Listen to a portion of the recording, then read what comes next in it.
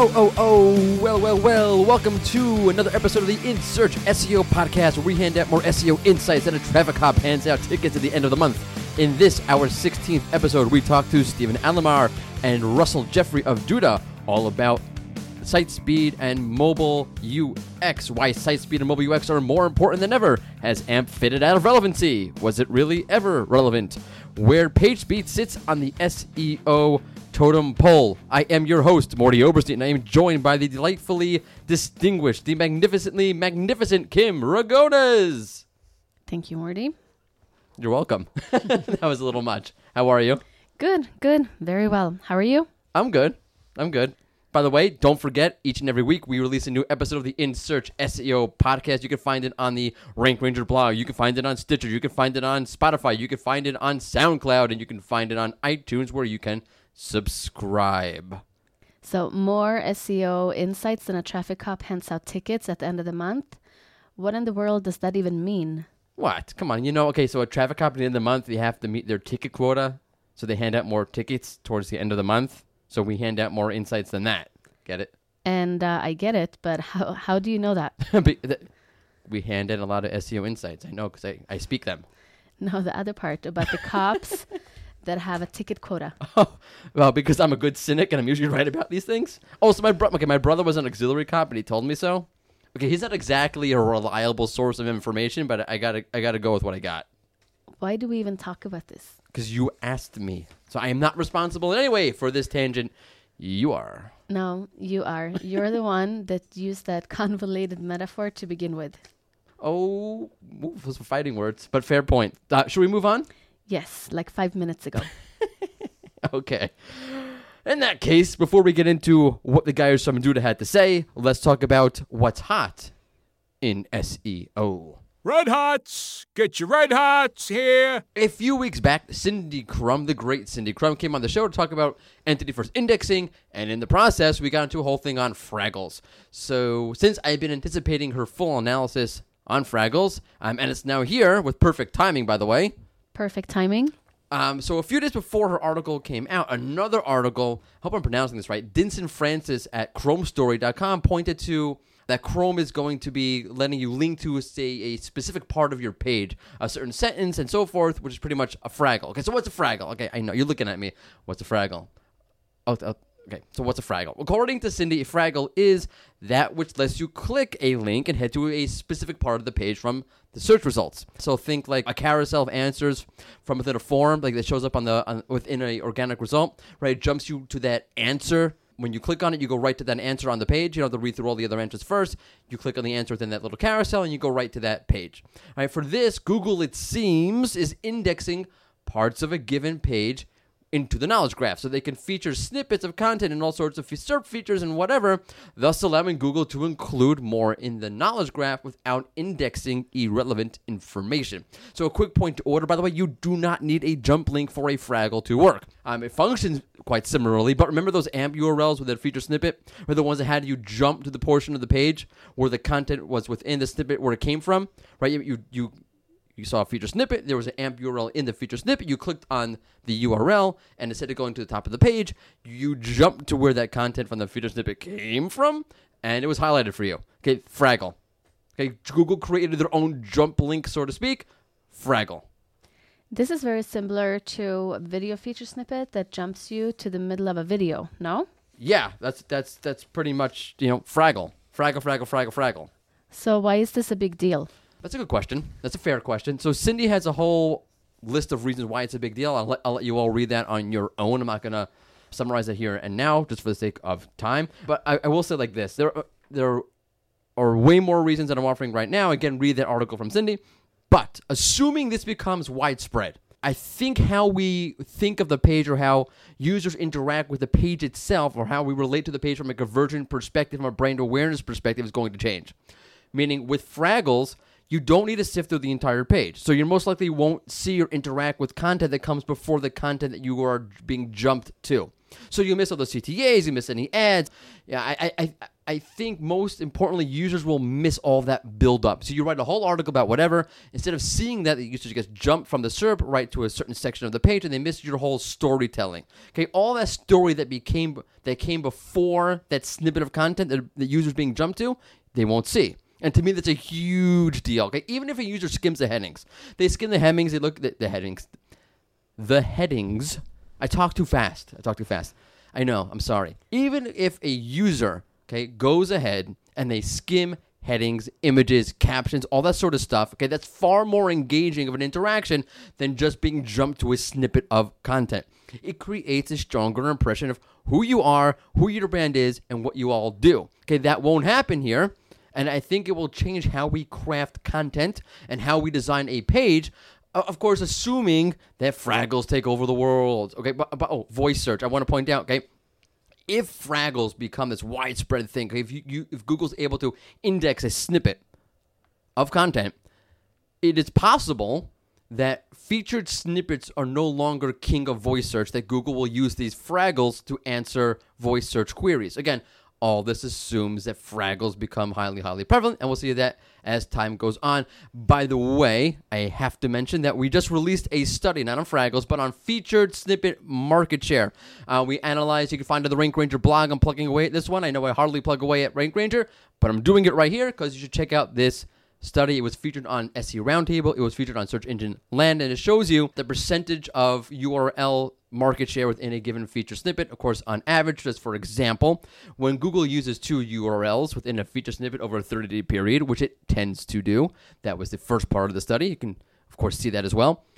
That there's 2 URLs being used. There's a dominant URL and there is an alternate URL, and that dominant URL captures 77% of a featured snippet market share. So check out the study on the Rank Ranger blog. Okay, let's move on and let's get into mobile. How important has speed become? Where does it stack up against the big guns of ranking such as relevancy? So here are Stephen Alemar and Russell Jeffery of Duda. Cut 1. Welcome to yet another In Search SEO podcast interview. Today, I am fortunate to sit with not one, but 2 guests. Joining me today are Stephen Alemar and Russell Jeffery from Duda, the web design platform for scaling your agency. Welcome, guys. Thanks for coming on. Hey, thanks for having us, Morty. Sure. Very cool to be here. Thank you. Excited to be here. So you got to share with me and share with the audience, okay, what is Duda and what can it do for you?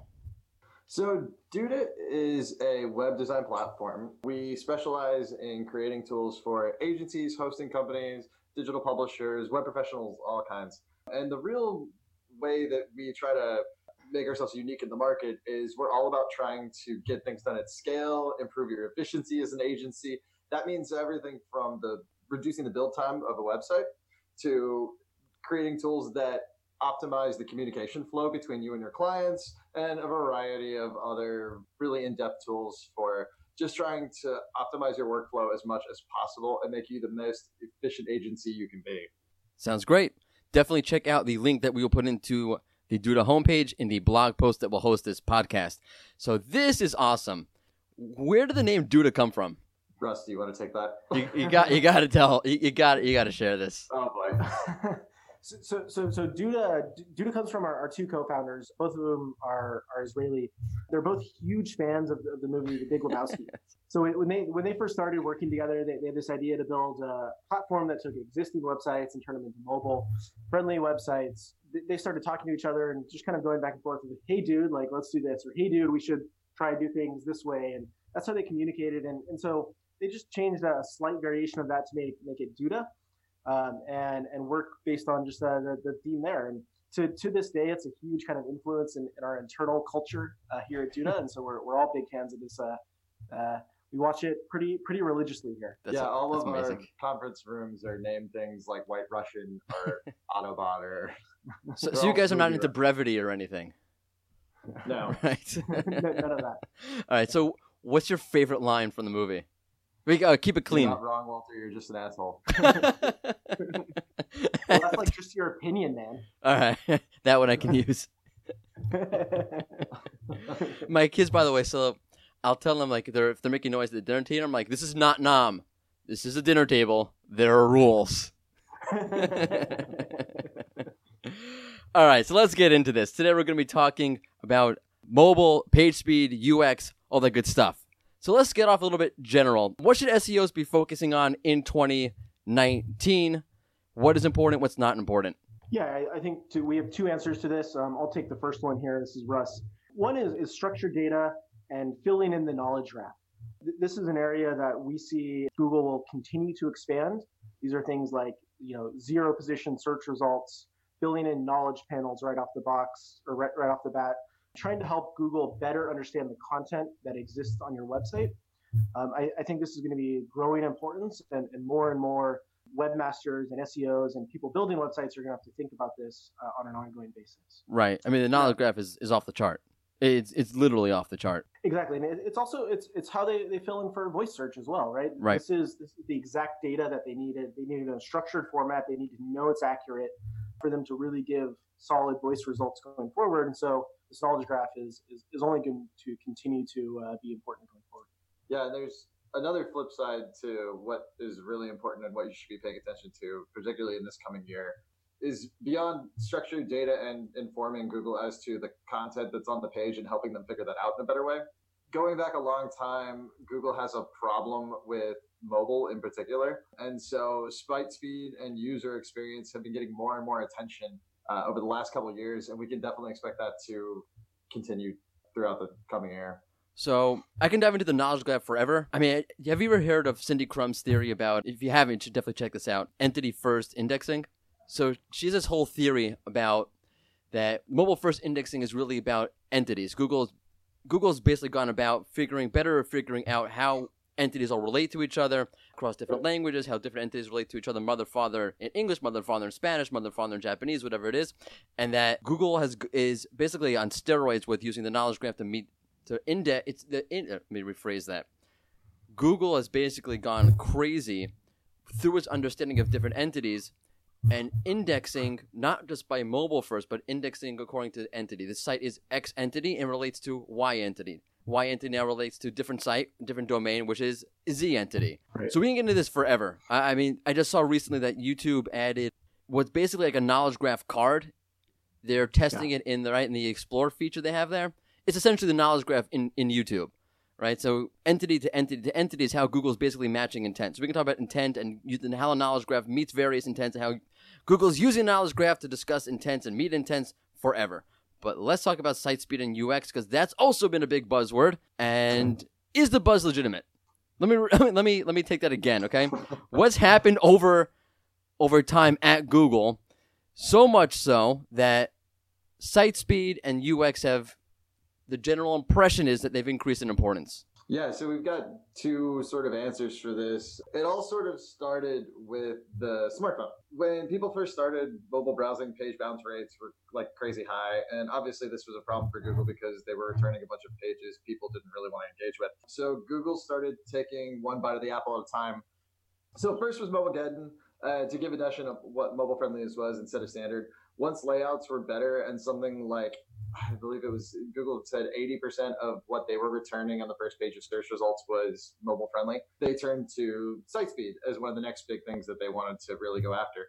And now that's sort of morphed into Lighthouse. And with Lighthouse, we're looking at new sort of user experience metrics that we never had before. And we can continue going down this route. You can imagine that security will be on this list at some point and so on and so forth. Right. Well, security has in a lot of ways, at least not through search, but through Chrome. That's another way that they've been going after it.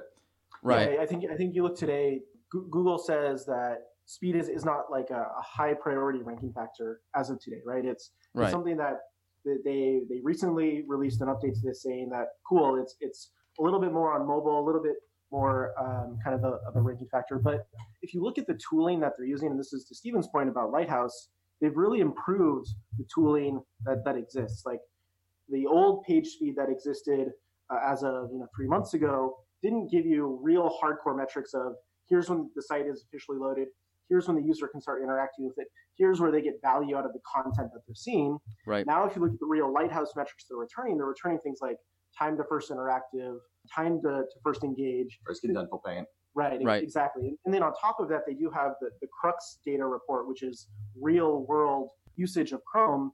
And so Google is getting more granular and more accurate ultimately with how they're viewing site speed across the web. So right, and what I'm getting at here is this is a prediction that I would make and we would make, is that going forward, they're going to use this data to really influence search results even further. Yeah, this is a soft ranking factor right now. Yeah, and it's not getting sort of the same amount of attention, obviously, as just schema and those kinds of things that help Google know what's on a page still, because content is still king, but experience is at least a dupe. It's going to be something going forward that's increasingly important. You kind of took the words right out of my mouth over there. I was actually going to ask you, because I think it was yesterday, the day before, John Mueller said that, you guys, site speed, it's important, but really relevancy, that's the main thing. But it's interesting that they've released all these new Lighthouse metrics, right? But at the same time, they're still making statements as, yeah, okay, relevancy is really more important, but site speed is also important. You should check that out, I guess. Which is odd for Google, by the way, because usually when they go in on something, they like to talk it up. Why do you think that is? Why do you think Google's not really pushing site speed the way that you would think they might be, considering all of the investment they've made into the metrics? So one theory that I'm working off of is that it's very difficult to optimize websites to get to the speeds that Google wants them to be at. There's a lot of lag in current websites across the web, and speeding them up is a big problem, not just for Google in wanting to return better results to people that load faster and give better user experiences, but for the web developers and designers in a lot of ways, it's a very difficult thing for them to tackle. Right. What's interesting though is that if you have sites that are trying to better their site speed, and you have Google telling them to improve their site speed, but at the same time, isn't it a relative? In other words, Google in fact has said that the new page speed update is relative, right? There's relative, it's incremental, it's not a zero-sum game. It also depends on the other sites in your niche. Are they fast, are they slow? So if I am a site, and I am trying to work on becoming faster, how much do I really have to care?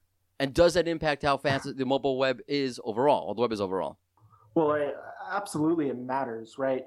Having a fast-loading website means you're going to have lower bounce rates, you're going to have people click through and stay on your site longer, you're going to have a more valuable and engaged user who's coming to visit.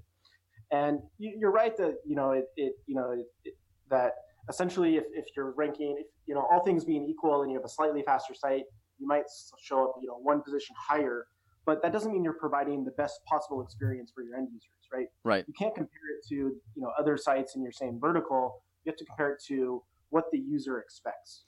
We know from psychology studies that people lose interest after about 2 seconds of nothing happening on the web, right? They're going to click away, they're going to hit back, they're going to shift their focus to something different.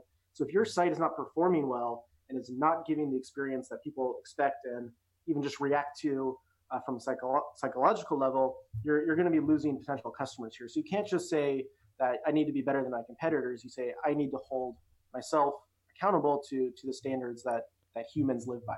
So does Google need to set a bar then, like an objective number, so to speak, to say, okay, this is fast, this is slow, this is really fast, and this is where we want you to be? They do, and they're trying to do this with Lighthouse. I would argue.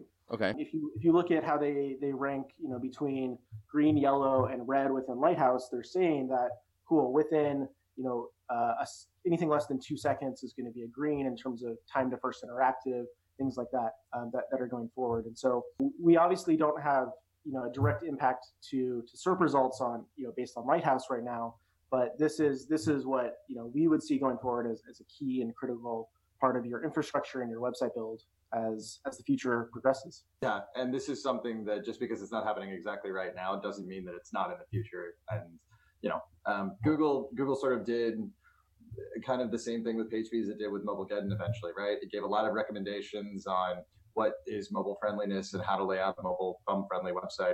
They gave you a tool to check it. They gave you a tool to check it, and then one day implemented a big change into the algorithm and said, okay, mobile friendliness is now actually a ranking factor.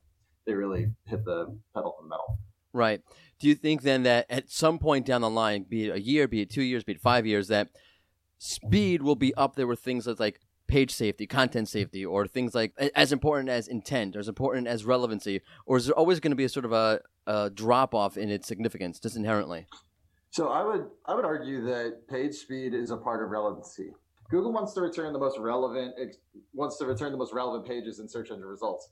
So if something is great content, it's well written, it's authoritative, but it's not something that's easy to engage with on a mobile device, as more and more people are almost going exclusively to mobile to their internet browsing. Mm-hmm. This is something that we can be pretty sure they are going to start including into those more important ranking factors. That would be interesting, because does it rank is a bad word, but does it sit as important with a user as relevancy does? And intrinsically, is that possible? I'm not saying that you're wrong. I agree with you that it should be a more important factor when looking at a site. But is it even possible that something like page speed or something like user experience can ever be as intrinsically important as something as the content's relevancy and it can't get the word out too late at night? But you know what I'm talking about. Yeah. No, probably not. Content is always going to remain king, because the things that are put on a page are what somebody's searching for, right. And Google identifies it as such. So you can't come up with a page that basically has zero authoritative content, but it loads and makes it's lightning fast, right? Yeah, that's just it's not going to happen. But the importance that you need to start assigning to page speed, mobile experience, user experience is just going to increase. And as more and more web developers get better at this, it's going to be a much more competitive environment that we're looking at in this regard. That's a great point. And also, just on top of that, right, we know that speed's valuable for other reasons besides SERP results, right? It's about engaging users. It's about selling your product and service. It's about delivering a quality experience. Right? Wait, there's a reality outside of search? There is. I would never hint just that. Blew my mind. We have some data around this. We optimized for page speed a couple of years ago, about a year and a half ago. And we took a look at benchmarking our websites before the page speed optimization and after the page speed optimization. Okay. For sites that had a render start time of under 1 second, we saw a 10.5% conversion rate. Wow. Okay. When that got up to 3.9 seconds, it dropped to a 7.7 conversion rate. Ouch. Right. So that's a great stat, actually. What particular kind of site was it? Out of curiosity, do you know? So this was across our entire base of websites. So we're talking thousands of websites that Duda hosts and manages across the board. These are average conversion rates. Right. I mean, I would imagine for an e-commerce site, that number would spike exponentially. Yeah. We didn't parse the data out to see it that way, but it probably would. Yeah. I mean, my cart's loading and loading and loading. Goodbye. See you later. Yeah.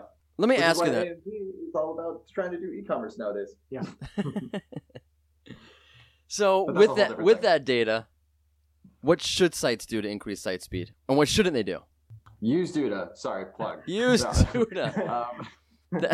I'm gonna take a shot at Wix here. It's like, if you want to do SEO, just use Wix and their Wiz SEO plugin. Yeah. Don't do that. Don't do that. No, so first of all, site speed is really hard. With the way the web's built and the way the web's architected, to build a performant website takes a lot of time and takes a lot of resources. So there's a lot of quick tips I can provide kind of out of the box of, cool, number one, let's make sure that we compress our images that we're using. Number one, reduce the overall size, the pixel size, and two is use compression algorithms to make them smaller. There's things like reducing the total amount of JavaScript that you're sending and need, right? A lot of web developers, when they start building sites, they include all these additional libraries, all these additional pieces of code that really aren't necessary, or they need it for one function or one thing that needs to be done on the site. And it's really, most of the time, it's overkill.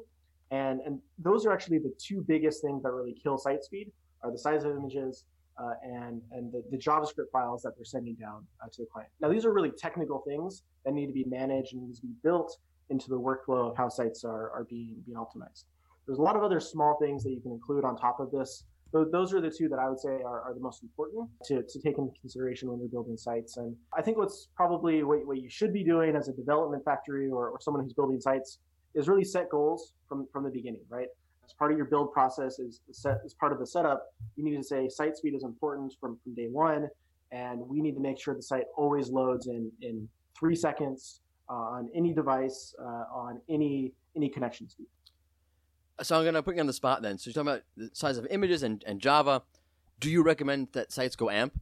Yeah, AMP's a weird bird. It's a weird bird. AMP Can I quote you on that? Is that an official statement? Yeah. Nice. No.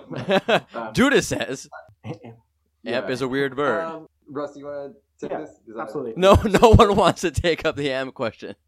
No, I'll take the AMP question. So look, so first of all, you don't need AMP to build a fast. Right, that's the whole thing.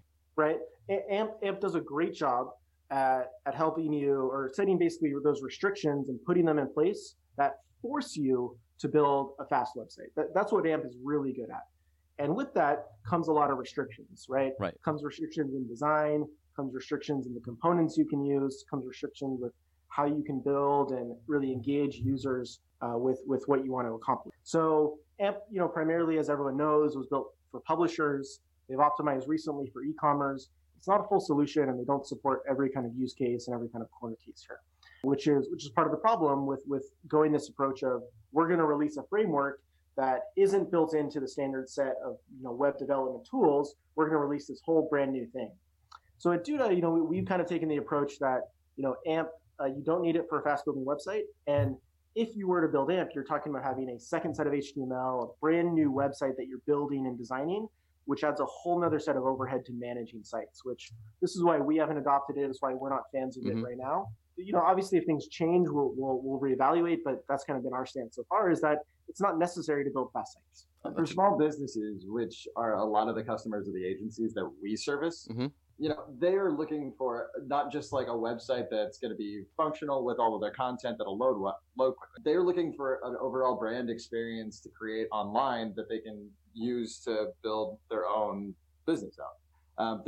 They want, engaging designs that really communicate who they are, because their website is their storefront window. Yeah, that's a great point, actually, especially for a business that is a small business that does have that sort of need to create an impression. I saw a stat recently, I forgot where it was, but if your site design is not appealing, users don't trust you. Which is an interesting thing. Like, not only do I don't like your site, I think it's annoying, I'm going to bounce. They don't actually trust you. It's the first impression, right? Right. It's always that first impression. Exactly. If they can't use it, if I'm a restaurant, I can't find your menu on your website. Like, I'm not going to come and visit you.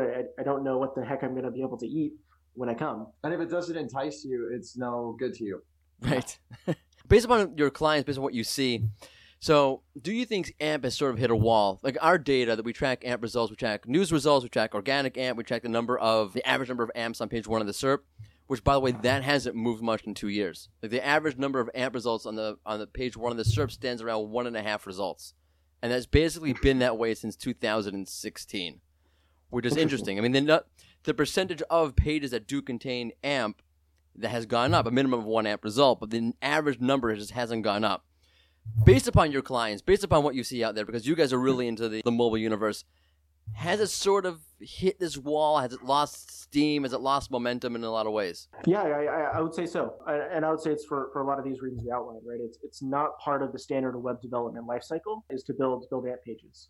Now, I think, going forward, obviously Google has been working with WordPress. They just released this AMP plugin. I think it was late last year. They announced this new project for publishers that's with WordPress that is Google now, News, right, which is part of the Google News initiative. Right. So they're still trying, but I think absolutely. I think from the client requests that we get, we've seen a drop off in the last year or so of people asking and kind of needing this as a way of building sites. We think it's kind of hit its peak potential pretty quickly. Kind of right out of the box, right? AMP was released in 2015, and you're saying 2016, it really slowed down since then. So right. They have not been able to crack the small business world of websites. Which it's that is the long tail of websites, right? That is the vast majority of websites online today.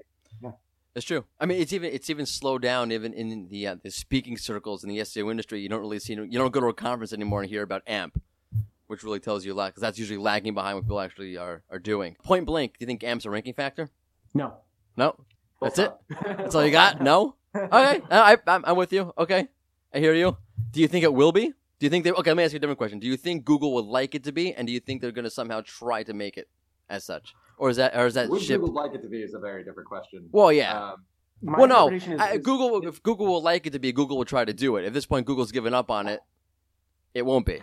Yeah, I would say this is actually probably an internal conflict at Google between, number one, their Chrome team, their search team, and the news team. And obviously, the news team is actually what built AMP originally. And so my guess is Google is a bit conflicted based on whether we do it in an open source way or kind of the quasi closed source way that they built AMP today, or whether it just becomes part of the W3C and part of the web in general going forward. I think this is something that Google needs to really solve on their side. AMP has a lot of problems, right? The biggest one being delivering the URL from a Google URL instead of the actual primary website. That's been a minor disaster, to understate it. Yeah. Just a little bit. A little bit. Right. Let's jump a little bit because we've talked a lot about site speed, but we're talking mobile. User experience, UX, is, I would say, equal, if not surpasses, the importance of site speed. Do you think there's a correlation between user experience and intent? Let me explain what I mean by this. So when we looked at the Medic update last August, one of the things we noticed was that there were a lot of sites that were these sort of informative sites, a lot of health sites saying that, okay, we're going to help you become healthier. You got one of the sites that stands out in my mind was a bodybuilding site, right? You come with gigantic muscles, you're going to be huge, you're going to be healthy, you're going to be attractive, everyone's going to love you. It's going to be great. Sounds familiar. Anyway, what happened was that it wasn't really an information site. The user experience was very, very commerce-like. You had buttons all over the place. You had ads. You had sort of these soft sales going on. And even in any piece of content, there were multiple call to actions. The user experience was very much commerce, even though the site was very much supposedly not commerce. Do you think there's sort of a relationship between intent and UX? And how do you think Google looks at a site via the lens of intent from a UX perspective, or does it not look at UX when looking at intent altogether? So the Medicare is an interesting one because a lot of the sites that were affected were referred to as your money or your life sites because of the impact they can have on a user's current or future well-being, be it physical, financial, safety-related, whatever. And as a result, they should avoid trying to convince users through marketing and sales content to purchase products that they had no intention of buying. Google seems to have taken the stand that, it was just a happy accident when we made the broad update that got referred to, the Medic update, that a lot of these sites got affected. Right. I am not entirely sure that that's true, and that they're going to be looking a lot more at, hey, it looks like it has authoritative content on it, but then it's got all of these hallmarks of an e-commerce website, and it doesn't really look like it's really conforming to the intent of the searcher, that they are going to start really looking at usability in that way as a ranking factor. And what's the word I'm looking for? EAT? Yeah. EAT. Well, it's an EAT framework that you're trying to get to, right? It's the expertise, ability, and trust that the website is trying to build with the people who visit that on a daily basis, right? And you're not going to build trust with someone if you're trying to sell them some shady product that may or may not help their life, right? Right. I think Google would see that content probably as spam if it's primarily there just to try and sell them on a product and maybe not really make their life better. Do you think Google has gotten a little bit better at defining what UX works best for what kind of site? Is it able to distinguish better on mobile what UX works for what kind of site in particular? Because the user experience on mobile is obviously much more touch and go. So we haven't really seen that yet. We've seen like the more broad, we know what works on mobile, so here's a categoric definition of what we think is mobile best practices. Right. But they haven't really started pop-ups, going no after overlays. Right. Yeah. Although the interstitial thing didn't really seem to have much of an impact. Right. That's true. But they're still trying to enforce it, though. Right. They're saying it's important. They're pushing out content that says you need to not do these type of things for us to continue to rank the content the way you want it to be ranked. Right. So going forward, then, lay it on me, so to speak. What do you think is important for sites to consider when creating a page, when creating a design, when creating a user experience on mobile, particularly? Yeah, absolutely. I think it's user search intent, and it's following through and asking the question of yourself when you're building a site: what problem am I solving? What question am I answering by writing this content, by giving this information to a user, by putting it out there? If somebody's searching for the best.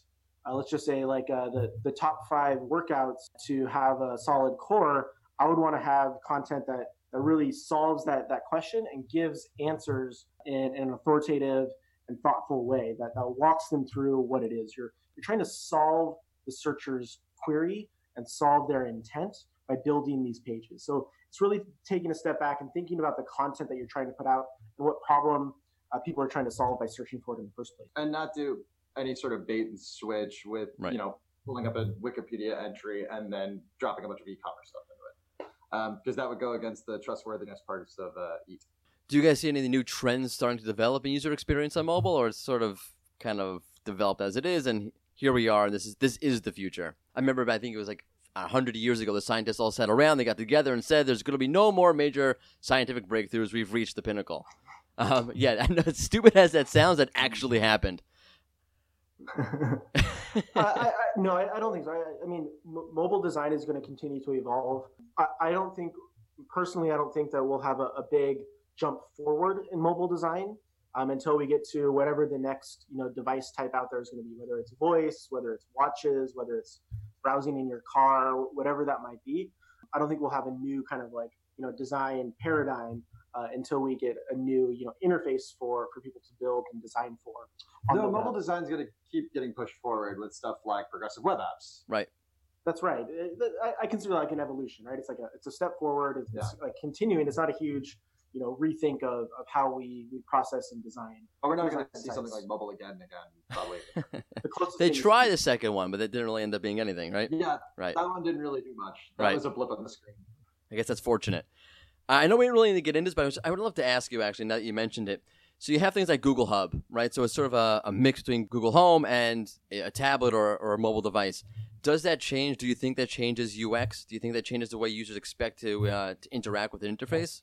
Or is it basically, okay, it's a tablet, okay, you happen to hear the answer? It's a really good question. We haven't seen from Google how we can influence these results so far, right? Right. All of this is really controlled by their internal ecosystem and their internal, cool, we think it's really important to display weather, and we think it's really important to display your team's sports results from last night or whatever it might be.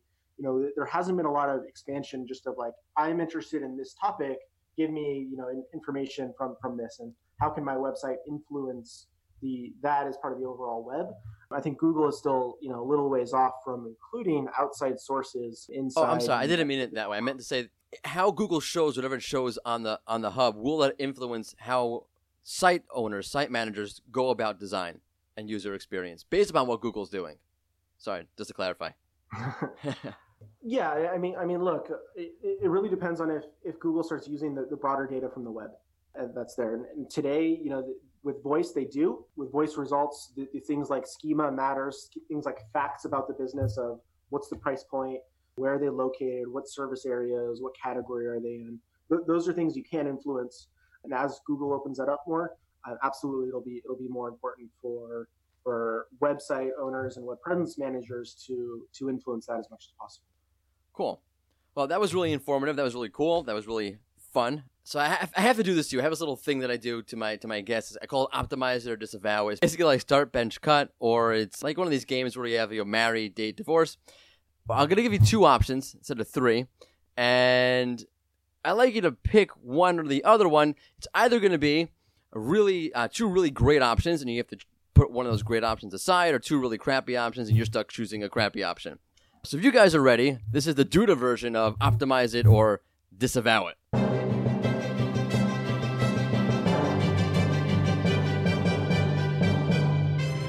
Site speed or usability. We talked about site speed, we talked about UX. If you had to go with one or the other one, which would you spend your time and focus on? Assuming it's zero sum, you couldn't do both at all. Site speed or usability? I would have to disavow speed. Really? Even though we just taled about how we spent all this time talking about speed, you're gonna disavow speed. But look, I can't take them anywhere. Yeah, it's terrible. If I built a site, I wish I would have known this before I spent all this time talking about speed. Sorry, wasted. Yeah, jeez. But look, if I built a site that has really dark gray text and then a black background, usability is I can't read and understand that text. Right. Right. It's a really crude example, but it's true. If I can't understand the content that's on the site when I visit it, what the hell am I doing there? Right. Yeah, that loads instantly. That does nobody any good. So it's critical that you can display and give users the content and things that they're looking for when they search in the first place. That's awesome. I was basically trying to give you like, here's a really big cliche. Are you going to go for that bait or are you not? I'm glad you didn't take the bait. I probably should have thought that through a little bit better because why would I think that you would?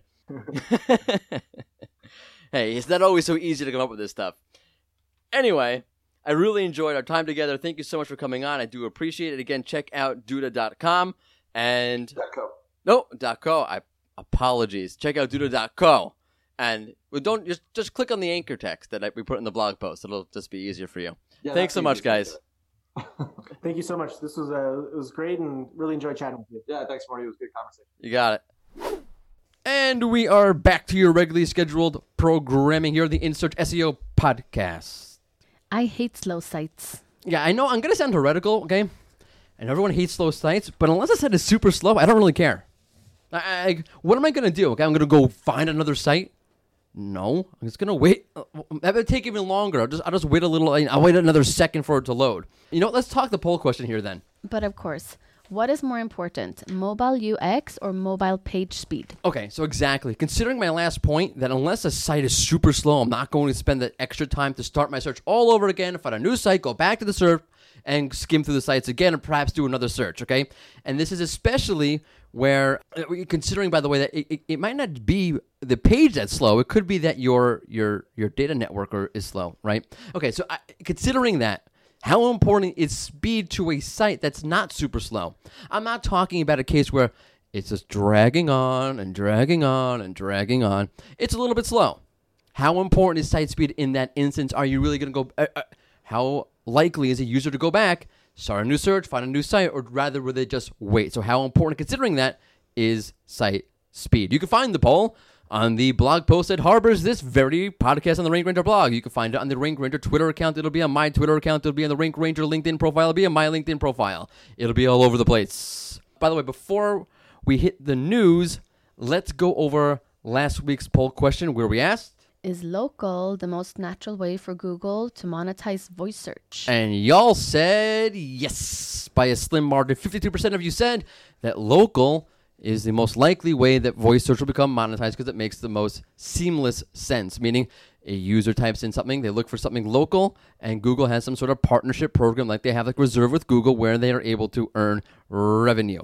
Okay, that aside, it's that time again. Time for the news! Okay, Kim, what do you have for us today with the news?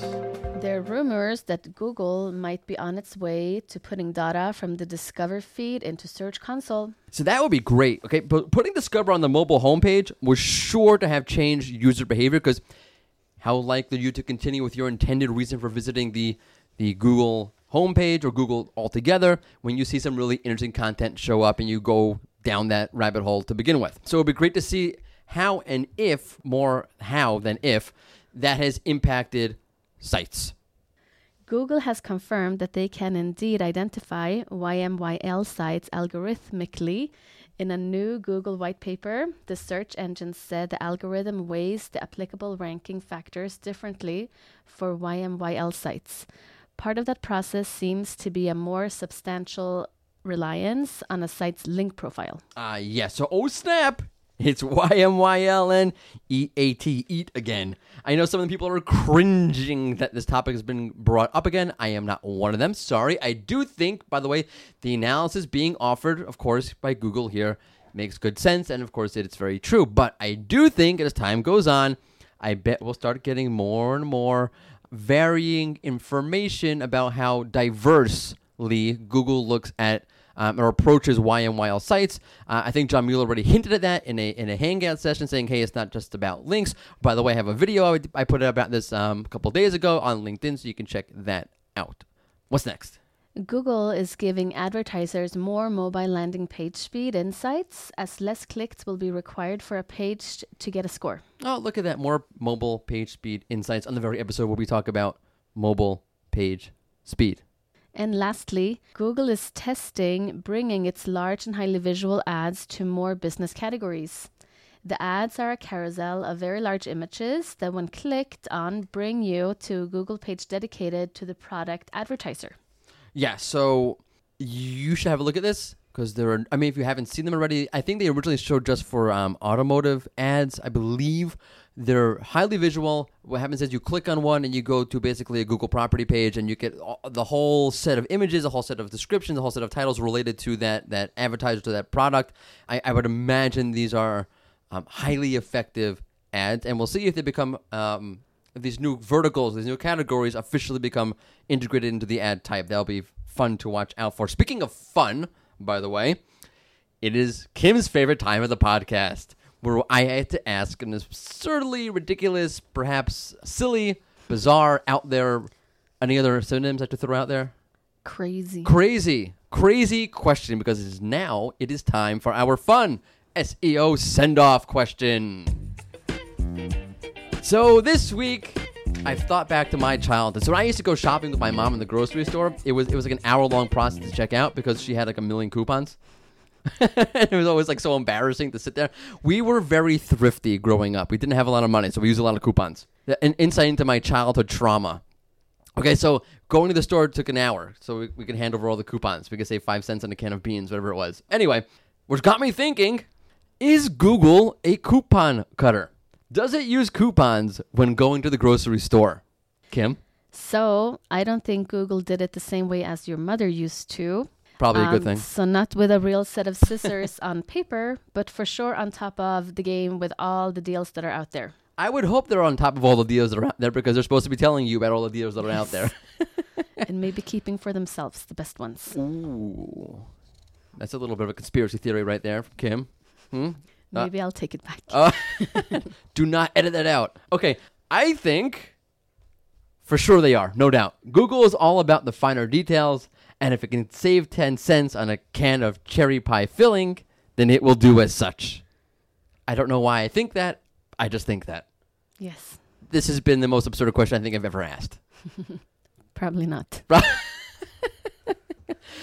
And that will do it for us. Thank you for listening to the In Search SEO podcast. We hope you tune in again next week. Don't forget, it's In Search, because we're all in search of something.